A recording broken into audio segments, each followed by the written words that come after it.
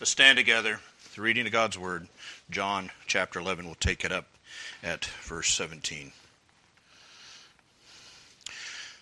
So when Jesus came, he found that he had already been in the tomb 4 days. Now Bethany was near Jerusalem, about 2 miles away. And many of the Jews had joined the women around Martha and Mary to comfort them concerning their brother.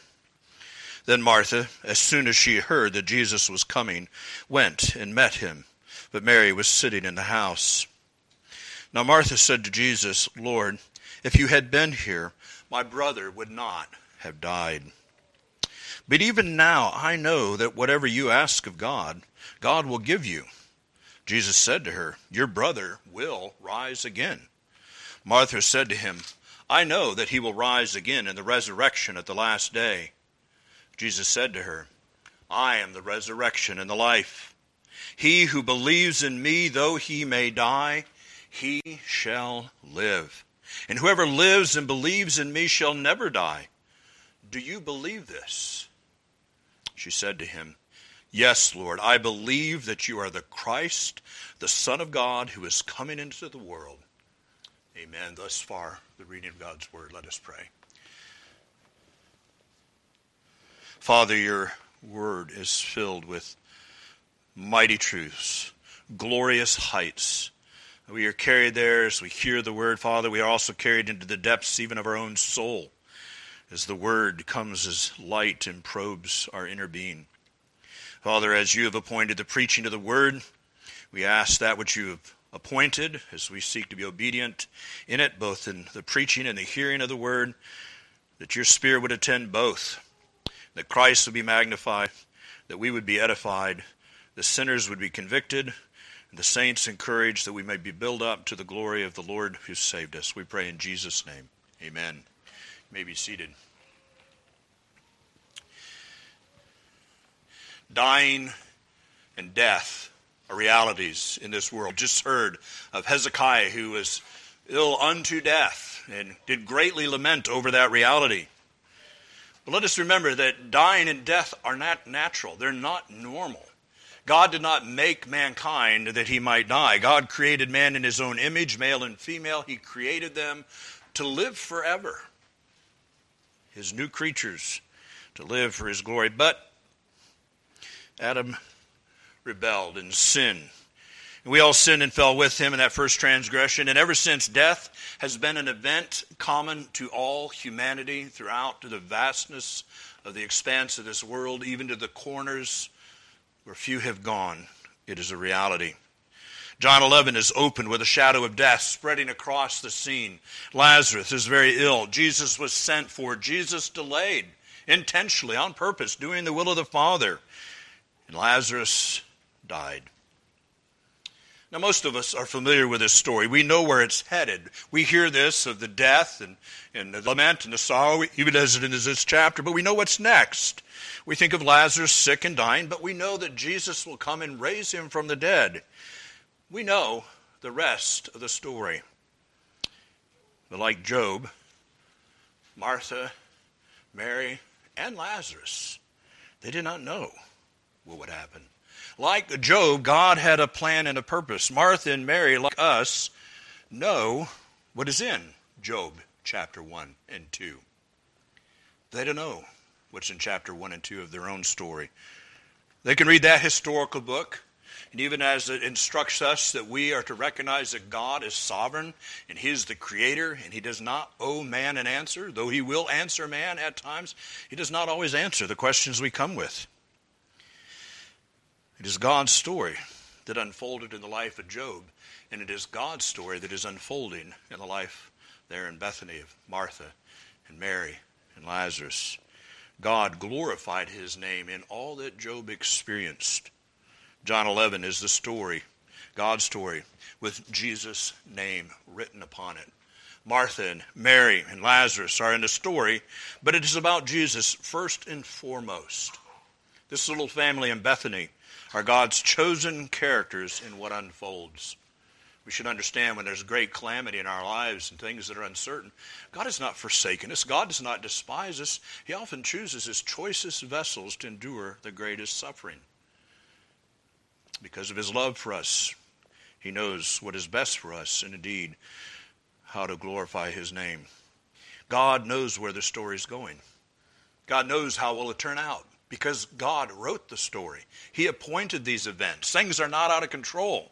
They are actually as he has decreed them. We need to remember that in our day. We could watch the headlines, we could be despairing, but remember this, God is still writing the story. It's God's story. It's for his glory. It's that Christ would be exalted. It's that his will would be accomplished in all the nations of the earth. God is at work. God knows how it will turn out because he has decreed it. He is God, and we are not. This is so true for our lives, our individual lives as well. We live our lives, but we're not at the center of the story of our lives. Now, that's pretty counterculture, isn't it? You know, we have a couple generations, even as some of us older ones, we can remember, there's a certain element in our lives that, it's kind of a fixation on us as children. We can have what we want, do what we want. That's certainly become the spirit of the day. But indeed, we live lives where we're not at the center of the story we live. We are characters in what God is doing day by day across the span of this earth to display his own glory. He reveals his Son as the Savior of sinners and the only one by which we must be saved. For there is no other name under heaven by which we must be saved but the name of the Lord Jesus Christ. That is what's central in the passage before us, and is still true today. Men must be saved by the Lord Jesus Christ. The reality of death and dying reminds us we need salvation. Things are not as they should be.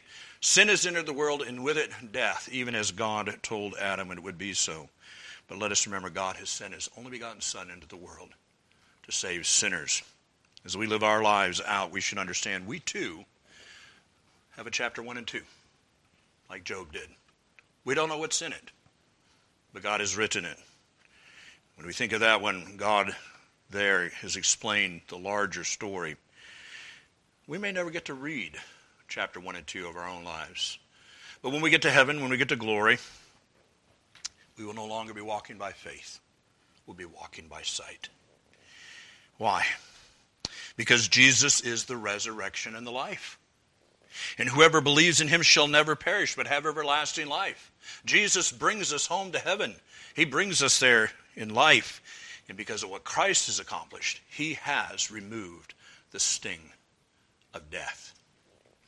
We use 4 main headings: the sting of death, Martha's faith, Jesus' revelation, and Martha's confession. We begin with the sting of death, taking this from verses 17 through 19. Jesus is nearing the end of his journey from the river Jordan, where he retired after the opposition grew hot against him in Jerusalem. No doubt he has encountered others on his way into the city. The city is a throng of people that have come out. There are mourners. And as he's made his way in, and just naturally in conversation, he would have made inquiries, and he would learn that Lazarus has died. Now Jesus knew that he was dead. Jesus is told that he's been dead in the tomb for 4 days. Had the Spirit revealed to them? We don't know. We need to understand that Jesus learned information in a variety of ways as man, as the Son of Man. He came to understand things, sometimes in the same way we do. But as the Son of Man, full of the Holy Spirit, he had the revelation of God to him by the Spirit of God as well. But as he comes in, he learns that, quote, he had already been in the tomb 4 days. John records this to prepare us as readers to understand that what Jesus was soon going to do was never been accomplished before. It was unheard of that a man dead 4 days would be raised from the dead. Well, we understand from that because we think of where Jesus was at. The messenger set, we did this last week, that's a day. Jesus delays 2 more days, and then he comes, there's another day. What we understand then is Lazarus died shortly after the messenger was dispatched from Mary and Martha. They sent the messenger to go to Jesus, to bid him come, but he's died. And because of the climate, the location where they were at, he was buried later that same day. The body would have been bathed and anointed with oil and wrapped up with cloths and spices, all in a feeble attempt to cover the stench of death that would soon emanate from that body. With death then also came the mourners. John records that Bethany was about 2 miles away. It's measured in stadia. If you really want a precise number, some of you guys are like that, it was about 1.72 miles. Is that precise enough for you? About 2 miles. It's really, not a bad translation. If it was in stadia, what would that mean to us? We'd want to get our calculators out, right? I did. So 1.72 miles. So it's nearby. And because of that, people have come out. People have come out in quite a throng.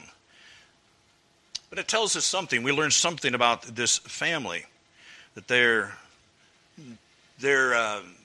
known not only in Bethany, they're known in the circles of Jerusalem. The word has gone into Jerusalem. There would have been those that knew of this family, Mary, Martha, and Lazarus. Because of Mary's fragrant gift of oil that's mentioned back in verse 2, and the fuller account in Mark's gospel and Matthew as well, indicates that this is a family of some means and involved in some sort of commerce. They would have had business connections, and so business associates and their connections, perhaps those they've done business with. There's a coming together to grieve with those who grieve. We see that in our day. You may have come from a large community, you may have come from a small town, but when someone dies, there's a gathering of people coming together and grieving with family, coming to comfort. They bring the casseroles and lay out the tables, and there's the staying around, visiting time to time, weeping together. This was happening. John indicates that those who are mourning are the women. That's not to say that that's the exclusive realm of women, but he does mention the women who are mourning. But before we go on, let's also think about the proximity. A little less than 2 miles away. That brings Jesus very close to where he had been threatened not so long ago. Thus the concern we saw of the disciples. Lord, if we go, then they want to kill you in Judea. Jesus has come near. But also, again, remembering this story is about Jesus. The Father is writing it. Though he comes near, he will not be seized and taken until the right time. Now, not all, indeed many would have been who were present would have shared with Martha and Mary's affection for Jesus. There would have been those that had seen Jesus, had been mindful of the reality of his expressions of teaching and the miracles he had done. There would have been those who had an affection even for Jesus, like Mary and Martha, but there would also have been those that were not followers. Just because there are this crowd that is gathered, that joined around them, comforting them, that doesn't mean all of them were also Christ followers or Christ's disciples. Some of these, later on in the text, we're going to see that they will say, could not this man, we know him to be the God-man, but they say, could not this man who opened the eyes of the blind also have kept Lazarus from dying? So they have an awareness of Jesus' power, his ability to work miracles. And they may raise this question. It's a mixed multitude that is there, as always is the case. But Jesus is widely known, and even unbelievers wondered at all that he could do and had done. So here's the scene. It's a familiar scene to all people everywhere, in every society, down through the course of history. Death has come and taken away a loved member of a family. Family of friends have come together. No doubt, back then, as we do now, food was brought. Probably not casseroles, right? We can get overwhelmed with this. But whatever the food of this day would have been bought in and had been shared, and people would have lingered, and they would need to be fed. Their memories of the beloved would have been exchanged. There would have been weeping.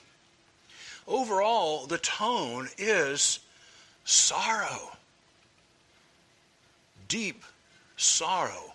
A certain soberness of the reality that we too, there would have been those there that day that they too, there was nothing they could do to prevent that day, to stop that day. Even as we heard of Hezekiah, the day was approaching, God announced it to him. And even though God heard his prayer, gave him 15 more years, Hezekiah still died. It's a reality. Last week we were talking about Solomon in chapter 7 of Ecclesiastes. He says, it is better to dwell in the house of mourning than in a house of festivities. That's a pretty radical sound, and particularly young people. It's like, what? It's better to go to a funeral? It's better to gather with a bunch of people weeping and crying and lamenting? Yes, Solomon goes on, because this is man's all. Adam sinned. We all sinned in him. Death came. We all die.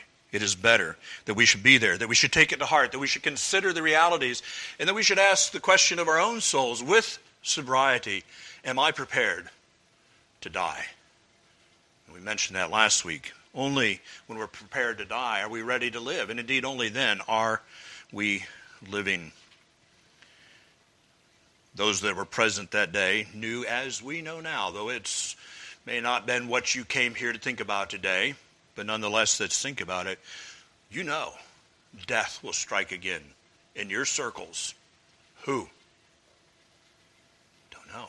When? Where? It's unknown, but to God. This is a reality ever since the Garden of Eden. In the day that you eat of it, you shall surely die. And then so shortly after that comes Genesis 10 with the table of nations. So-and-so begat so-and-so, and he died. And so-and-so begat so-and-so, and he died. And he died, and he died, and he died, and he died, and he died. Verse after verse. This is a reality. We dare not let social media and the clamor of music and the constant hub and busyness that is around us and within us, we dare not let it hide this reality, numb us against it. Death comes, and death has a sting. It's final. It's settled. It's the end of life on earth and the beginning of life in all eternity. Well, in this context, we find Martha's faith. John tells us in verse 20 that Martha, as soon as she heard that Jesus was coming, remember there's a crowd, there's people on the path, people milling about, people coming and going. Jesus is making his way in with his disciples. They wouldn't have walked right in. There would have been people stopping them, greetings would be given, conversations have been taking place. In that culture, blessings would have been given from one to another as they encountered their fellow countrymen. And in the course of that unfolding, word makes its way through the crowd, and Martha hears Jesus is coming. She knew he would come. That's why she sent for him. She doesn't know why he delayed, but he has. So now he's coming. And so she went to find him, and finding him, she speaks to him. John tucks in an explanation about where Mary is at this point. He wants the reader to understand that the sisters were not together. Martha comes, probably the older of the two, and then later Mary will come. Each of them will have their own one-on-one encounter with Jesus. It's pretty particular, pretty special. Jesus will engage with both of them one-on-one. Jesus will meet with them in their grief. We will see that Jesus will even grieve with them. So Martha speaks to Jesus, verse 21. Now Martha said to Jesus, Lord, if you had been here, my brother would not have died. But even now I know that whatever you ask of God, God will give you. What are we to learn here? Well, Martha's address to Jesus is declared with respect. She calls him Master or Lord.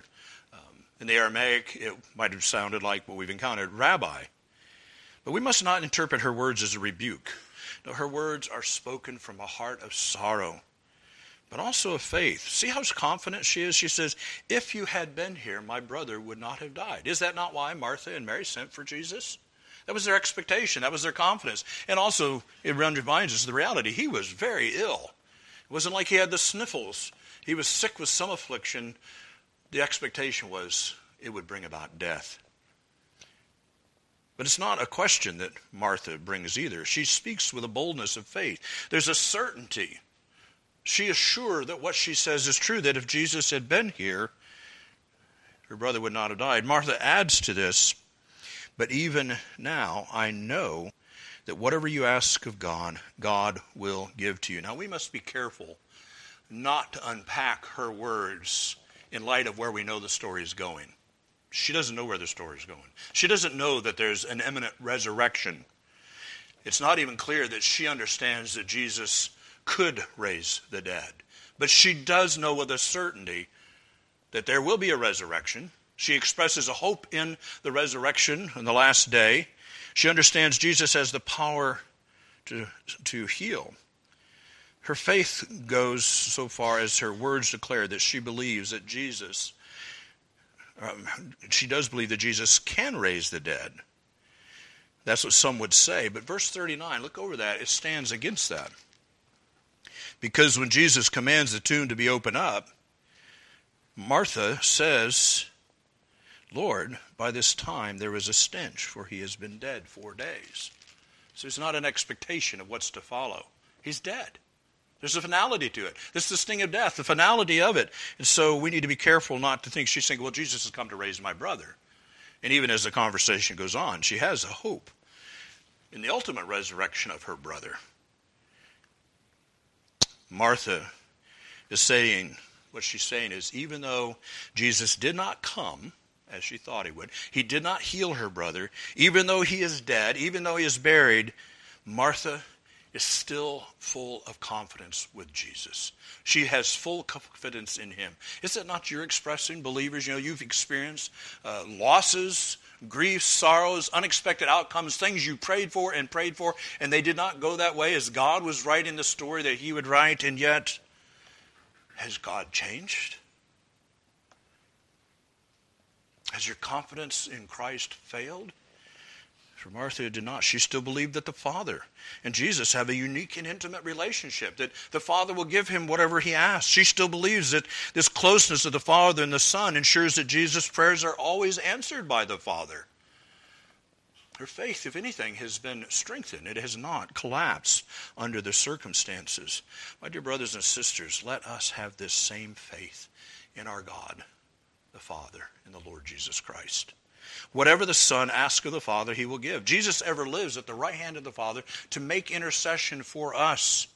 If indeed our prayers are not answered in the way that we petition, it does not mean that God is not able. It doesn't necessarily even indicate that there's something wrong with our faith, as some branches of the so-called church would say. We have a chapter 1 and 2 to our lives. There are things that are unfolding, even as in Job's life, that we don't understand. It's stunning. Job never got the answer to all those questions he raised. We understand what was happening because it was inspired and written down before it began to unfold. But basically, God comes to Job and he says, I'm God and you're not. Period. That's sober, isn't it? But my friends, it's also comforting. Our God is great and able to do all his holy will. And he does all his holy will, even though at times we do not understand it.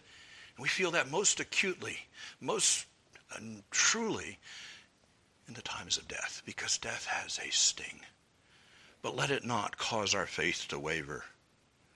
Our Father knows best, as we said last week. Job cried out in anguish. We too will cry out. And yet God does not answer the why, although we can understand the why is always for God's glory. And we are to live for God's glory, and therefore the full enjoyment of him forever. Like Job and Martha, we must learn to nestle and rest in the certain knowledge that whatever our God ordains is right. We have such a desire to be God. That was the temptation of Satan. That was the lie that he sold. You can be God. My friends, we cannot. God alone is God, and we need to rest in him. Martha's faith and patience in faith will be rewarded in due time. In verse 23, Jesus speaks to her. Your brother will rise again.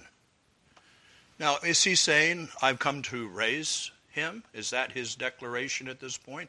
Well, perhaps. It could be what we call a double entendre, having two meanings. But certainly what he is saying is, in the resurrection, and Martha understands it that way, he will rise again. Jesus' answer is so full of truth, it's also got a purposeful ambiguity in it. He doesn't say, hang on, give me a little bit longer, let me talk to a couple of few minutes, we're going to go down to the tomb, we're going to roll the stone away, and then I'm going to call him forth, and he's going to walk out. Jesus doesn't say that. But what he says is true. Your brother will rise again. And that resonates with Martha. Now, what Jesus declares is orthodox biblical truth. Death will not triumph. My friends, when we think of the sting of death, death will not triumph. Jesus Christ will have the final word, not death. This is the blessed hope of every Christian. It's what we preached last week. We don't grieve as the world does. Martha understood this meaning. Her faith is secure. Every Jew, almost every Jew, believe that. All except for the Sadducees, not believing in a resurrection. Little biblical humor wordplay. The Sadducees didn't believe in the resurrection. You see, that's they were sad, you see. Because they didn't believe in the resurrection.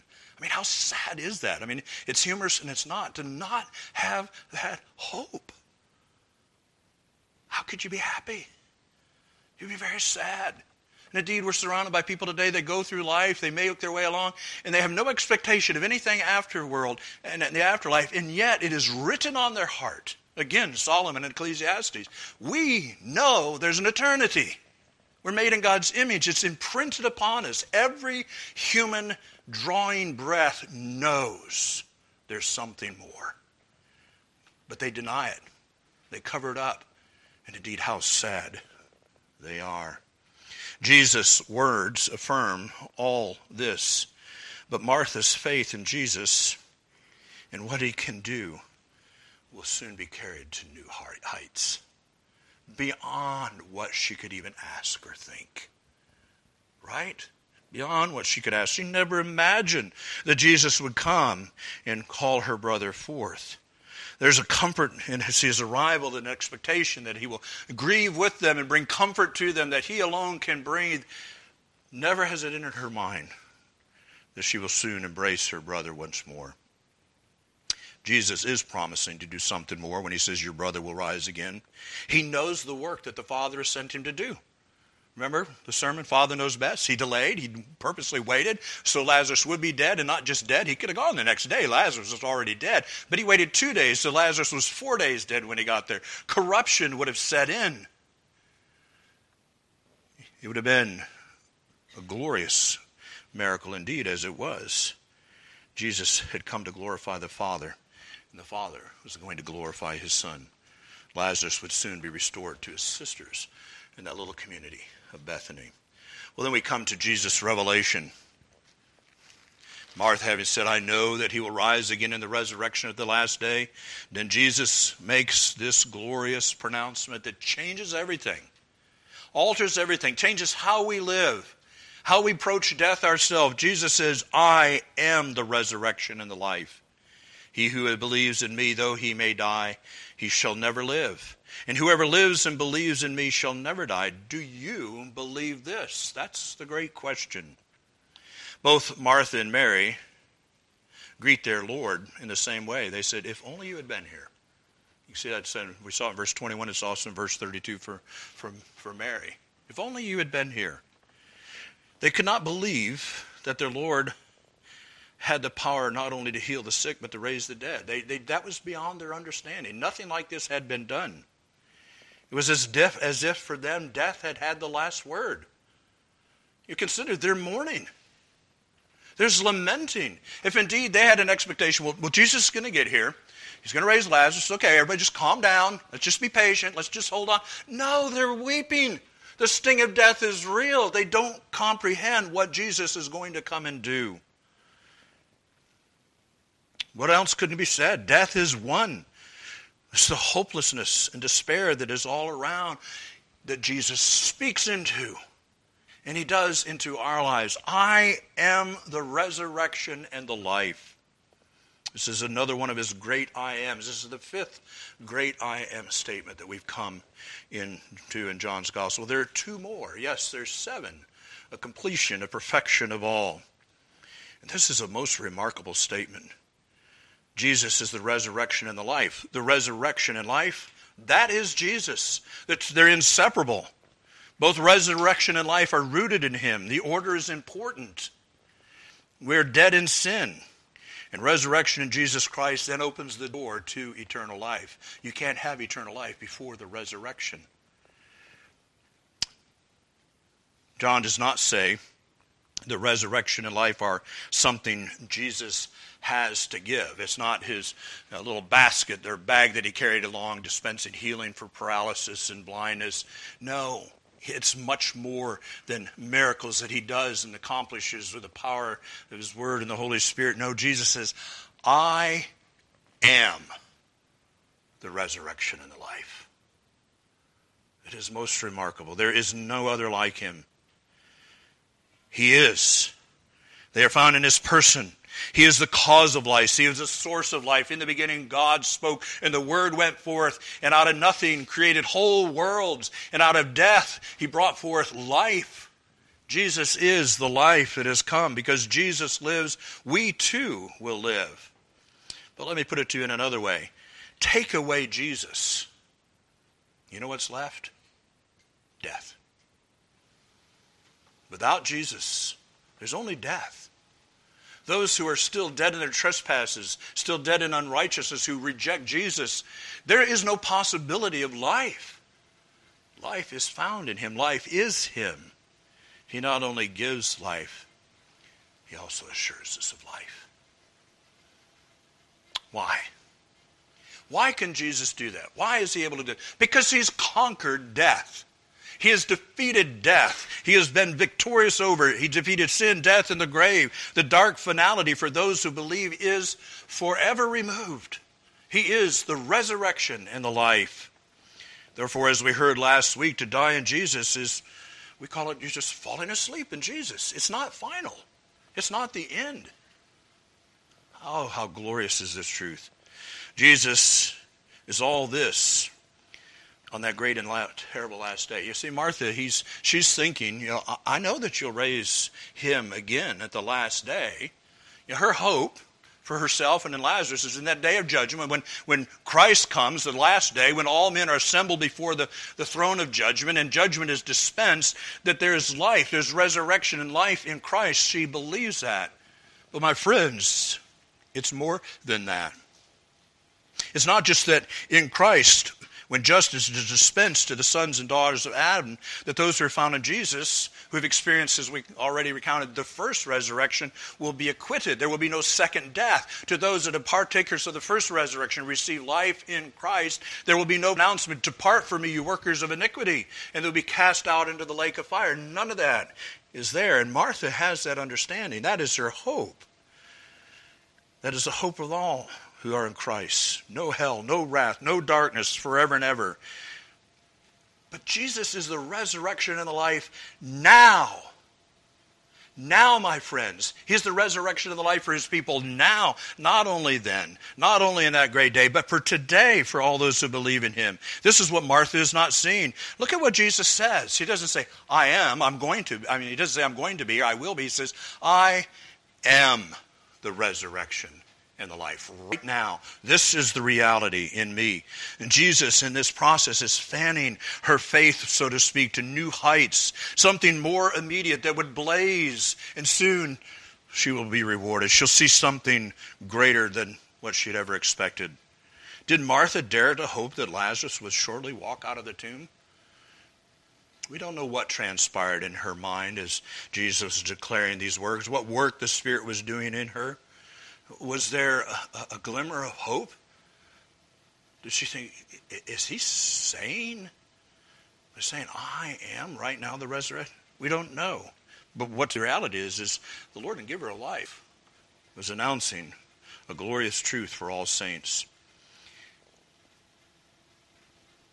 Jesus' declaration, I am the resurrection and the life. We must believe that, because if we don't believe that, how can we have any hope for sinners around us, family members, friends, those that we love, that we pray for, that Christ would bring them? We do that because what? He is the resurrection and the life right now. I am, he says. And therefore, we are emboldened to pray for those that we love. For Jesus says, everyone who lives and believes in me shall never die. The second death, that is, the final death. Jesus, therefore, in verse 26, reinforces what he said in verse 25. He's not repeating himself. First, he says, my dear fellow believers. First of all, let me say, my dear fellow believers, Jesus is declaring to us that even though we die physically, like Lazarus did, yet we shall live. That is, possessing eternal life in heaven. Our body laid aside, as we talked about last week, laid aside in that waiting that last day, the great resurrection. In the meantime, we live on in glory in the presence of the Father. We don't die.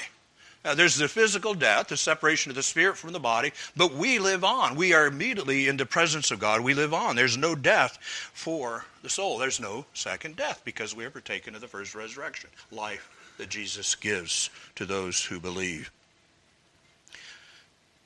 Secondly, Jesus says to those who believe on earth, before death, he's saying this to us. I'm going to take what is the essence of what's in here, and it's with emphasis. This is being a very, not overly literalistic, but very literalistic with the emphasis that's in the original. He says, everyone who lives spiritually and believes abidingly in me shall never, that emphasis is in the text, shall never taste everlasting death, shall never be separated soul and body from the presence of the love of God. We'll see in John 17, Jesus says, this is eternal life, to know the Father. Do you hear that echoed in what he's saying right here? Listen to it again. Everyone who lives spiritually and believes abidingly in me, that's having faith, shall never taste everlasting death, shall never be separated soul and body from the presence of the God of love. It's astounding. It's astounding what Jesus has declared. Our physical death, when the spirit leaves the body, cannot extinguish the real life that we have in Christ. We're already raised up. We have resurrection life. Rather, what the Word of God is teaching here is that it is the great gain for the believer. Again, Paul's words, absent from the body, presence with the Lord. Our physical death cannot extinguish your life. He or she who is in Christ, a saint, then enters into the presence of the Lord forevermore. Verse 25, believing is followed by the living. Life in Christ begins in Him. When we begin to experience that part of life in heaven, we begin it now. When we are new creatures in Christ, when we're born again, born from above, Jesus' instruction of Nicodemus, once that begins, we're already beginning to live the life everlasting. We're already in relationship with the Father. This is life. We're already having something of a foretaste of that life in heaven here on earth below. We have communion and fellowship with the God of heaven. And part of that is we have a measure of obedience now, but then we will have full obedience. Hallelujah, right? Living now by faith, then we shall live by sight. Living now that is followed by living forever, yes, forever and ever. So Jesus' words in verse 25 and 26 provide a powerful parallelism. The second confirms the first. There's a climax here. I am the resurrection of the life. He who believes in me, though he may die, he shall live. And whoever lives and believes in me shall never die. Do you believe this? Do you believe this? That's the question that Martha was pressed with, that we should be pressed with. My dear sisters and brothers in Christ, we are assured by no other than Jesus himself that even though we still live here, we shall never die. What happens when the spirit leaves the body is not death in the final sense of what death is, because the sting of death is removed, because Christ is the resurrection. It's breathtaking. It's glorious. When we meditate, as we should, on these things, it should turn our hearts into worship of the living God who has done this for us in his Son. Let's make some application before we take up our last part. Those who do not believe, those who are without faith, they reject all this. They say that death ends it all. It's over. There's no more. And therefore, they can't accept Jesus' promise, because he says, whoever believes in me. You don't believe in Jesus? There's no hope for you. There's no possibility. There's no escaping death. There's no escaping the sting of death. Indeed, the unbeliever, what does he think of?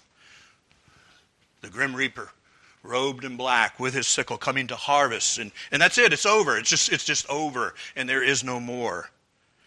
And in that, The unbeliever sees no real power in death. You ever think about that? To them, it denies no real power in death. It denies the reality of the judgment, even though God has announced it. It is appointed unto man once to die, and then the judgment. But there's more that follows. It is with the Almighty and Holy God that we must reckon in that great and terrible day. And for those who have rejected Christ, what a terrifying reckoning that will be. By faith we believe these things, and these truths are accepted. Therefore Jesus demands that Martha believe and accept these truths. Do you believe this? Well, we hear Martha's confession in verse 27. She says, yes, Lord, I believe that you are the Christ, the Son of God who is coming into the world. Remember why John wrote this? We began with this months ago. John 20:31. He says, these things I write to you, that you may believe that Jesus is the Christ, the Son of the living God, and that believing you may have life in his name. What does Martha just confess? She believes that he is the Christ, the Son of the living God. Martha has life in his name. She is not an unbeliever. And she's declaring, I believe, Lord. Martha's answer is firm. She's full of confidence that he, who is the Christ, would only speak trustworthy and faithful words to her. D.A. Carson says of Martha, quote, her faith is a rich mixture of a personal trust and a confidence that certain things about Jesus are true. Namely, he is the Christ, he is the Son of God, that he is the one who has come into the world. Close quote. Others have heard Jesus' claims and rejected him. We've seen it in the text. They even call him a blasphemer. Martha has been baptized by the Holy Spirit. Remember, John baptized Jesus. He's anointed for the office of minister, of a Messiah, and he goes forth. And what did John prophesy over him? What is the truth that God gave John to declare about him? I baptize with water, John says, but he baptizes with spirit and the fire. And we have seen it with the woman at Sychar, the man who came from Capernaum to Jesus in Cana. We've seen it with a man healed of paralysis. We've seen it with a blind man. Jesus baptized with the Spirit, because without that, there is no life. And Martha has been baptized with the Holy Spirit. She's been given a new heart of faith. She's been regenerated. She's been given eyes to see and ears to hear the gospel. She's been given faith to believe, and the confession of it is upon her lips. For with faith we believe in the heart, and confession is made with the mouth that the Lord Jesus Christ saves. Some of you have seen the cold hand of death steal away those you love. Most of us. I was 9 years old when my granny died. Loved her so dearly. I was devastated. It was around the same time that I was converted. I can't remember if it was before or after, but it was around this same time. And the cold hand of death stole my granny away. Death is powerful. We can identify with Martha. It's very much in a sense that, we have our day in Bethany, when the tomb holds someone we love. But the question is, do you know Martha's hope in Jesus Christ? He's the resurrection and the life. Do you believe that Jesus is the Christ, the Son of the living God? If you do, then you have life in his name. And therefore you shall never taste everlasting death. You shall never be separated from God. Christ has brought you into union with the Father. Hallelujah. What a Savior. Hallelujah. What a resurrection. Amen. Let us pray. Oh, Father God, we do marvel at these truths. Lord, we understand only in part. Death, the passing across, entering into your presence to behold you as you are. Father, these are things that are spoken of in Scripture. We believe them. We see them only in part. And Lord, we see them somewhat murkily. No doubt we see them imperfectly, incompletely. But nonetheless, you've given us the eye of faith. Lord, we have not seen Jesus like Martha did with the eye of flesh. But like Martha, we have seen him with the eye of faith. And therefore we live. And Lord, we bless you and praise you that it is of you that you have done it. You've brought it about by giving us the Holy Spirit to give us a new heart, a renewed will, and faith to believe that you should receive all the glory. And Lord, we would pray that you would help us as we live our lives to remember that the story is much bigger than us. And you're accomplishing all your will in the world today, as you have from the beginning, even so unto the end. Blessed be the Lord our God, we pray in Jesus' name. Amen.